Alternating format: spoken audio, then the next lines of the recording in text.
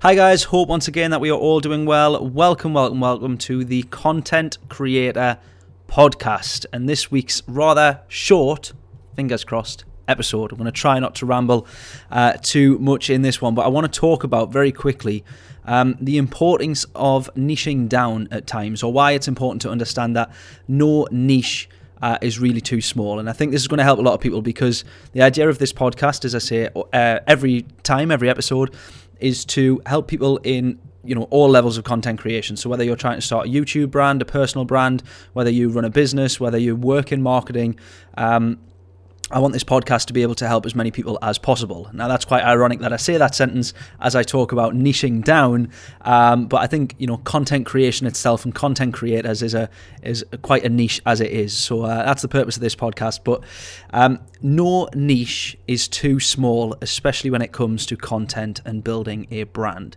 So the benefits I want to talk about here to having a super niche content, or a super niche audience, or perhaps a niche primary focus, is never always a bad thing. And I say this not telling everybody to go down the route of creating a super niche brand, but because people often doubt, I really want to talk about gaming. Is there many people that are going to talk about that?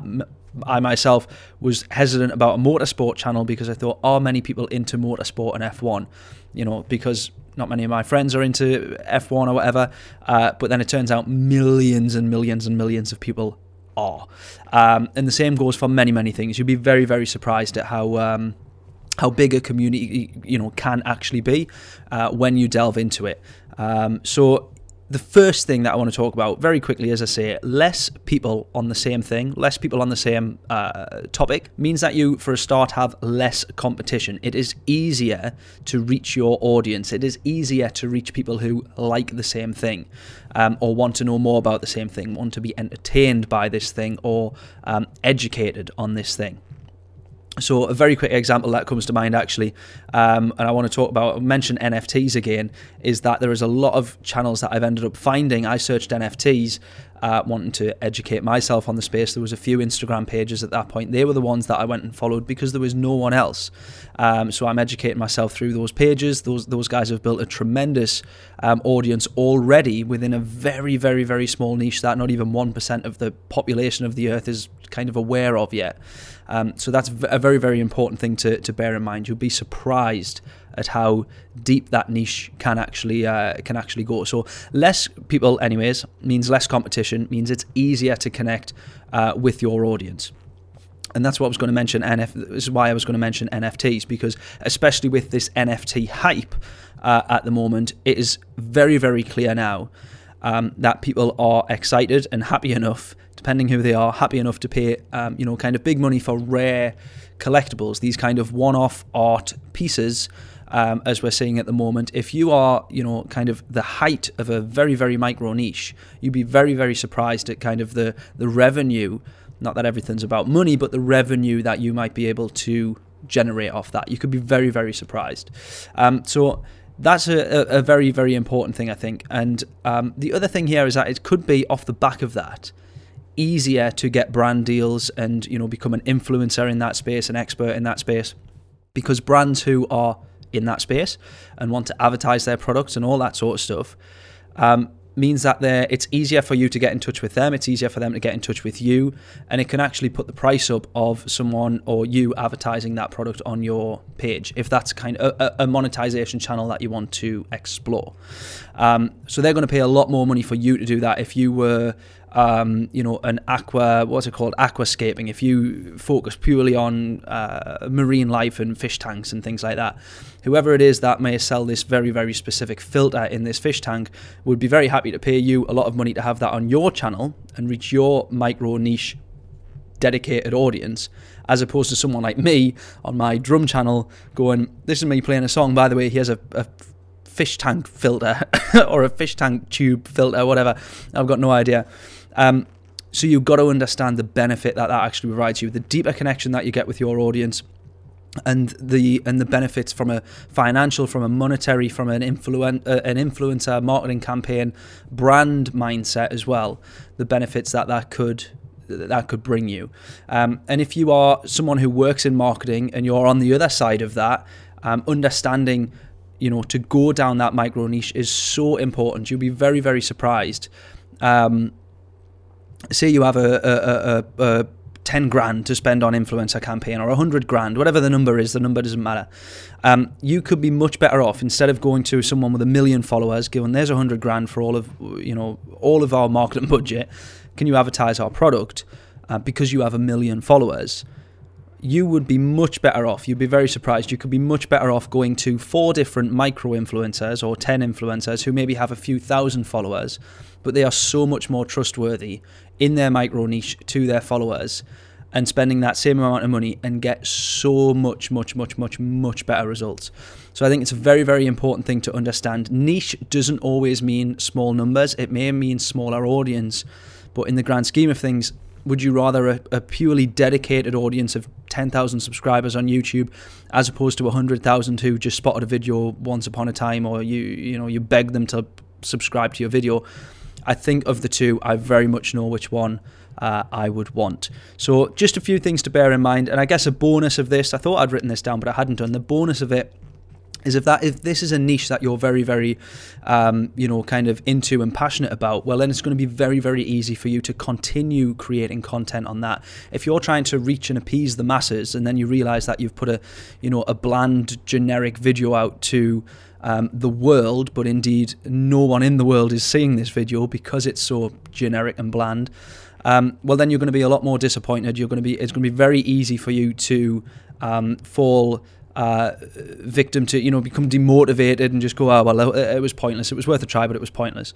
Whereas if you have such a micro niche, I found this with the Affinity Racing brand straight away, with, still less than 200 subscribers, but the guys that are on there are in every single live stream, on majority of all the videos that I'm uploading.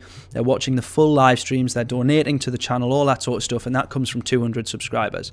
And I probably made, had a better income off 200 subscribers on a YouTube channel to what someone may have with, say, 1,000 or something like that, whatever the relative numbers may be.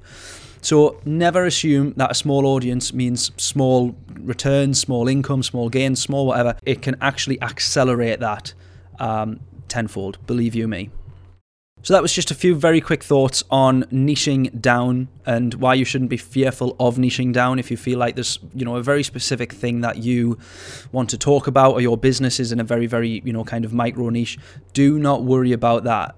Do not worry about that at all. I think a big example is, I work a lot with recruitment companies, actually, and you see that these recruitment companies, the ones that do the best, the ones that make the most income, are the ones that focus on a specific job role. They will not go and recruit for absolutely everything, for accountants, for someone in the motor trade, for salespeople, for receptionists, for software developers, for video marketing. The ones that do the best are the ones that sit in such a small micro niche, and they can charge 10 times as much for recruiting that software developer or whatever. So never ever fear, basically, is the myth that I wanted to dispel. I've realized it with my racing channel, as I say, and I'm trying to get my mindset right on the drum channel as well, because initially I wanted to do absolutely everything, and I'm soon starting to realize the same thing. I may be best off niching down on a certain style of drumming, a certain style of kind of production, video content type on that channel, and so it's something that I'm also kind of trying to recalibrate and make sure I stay in that sort of lane, and stay in that understanding, and not let the kind of grass is greener mentality of producing more bland and boring videos.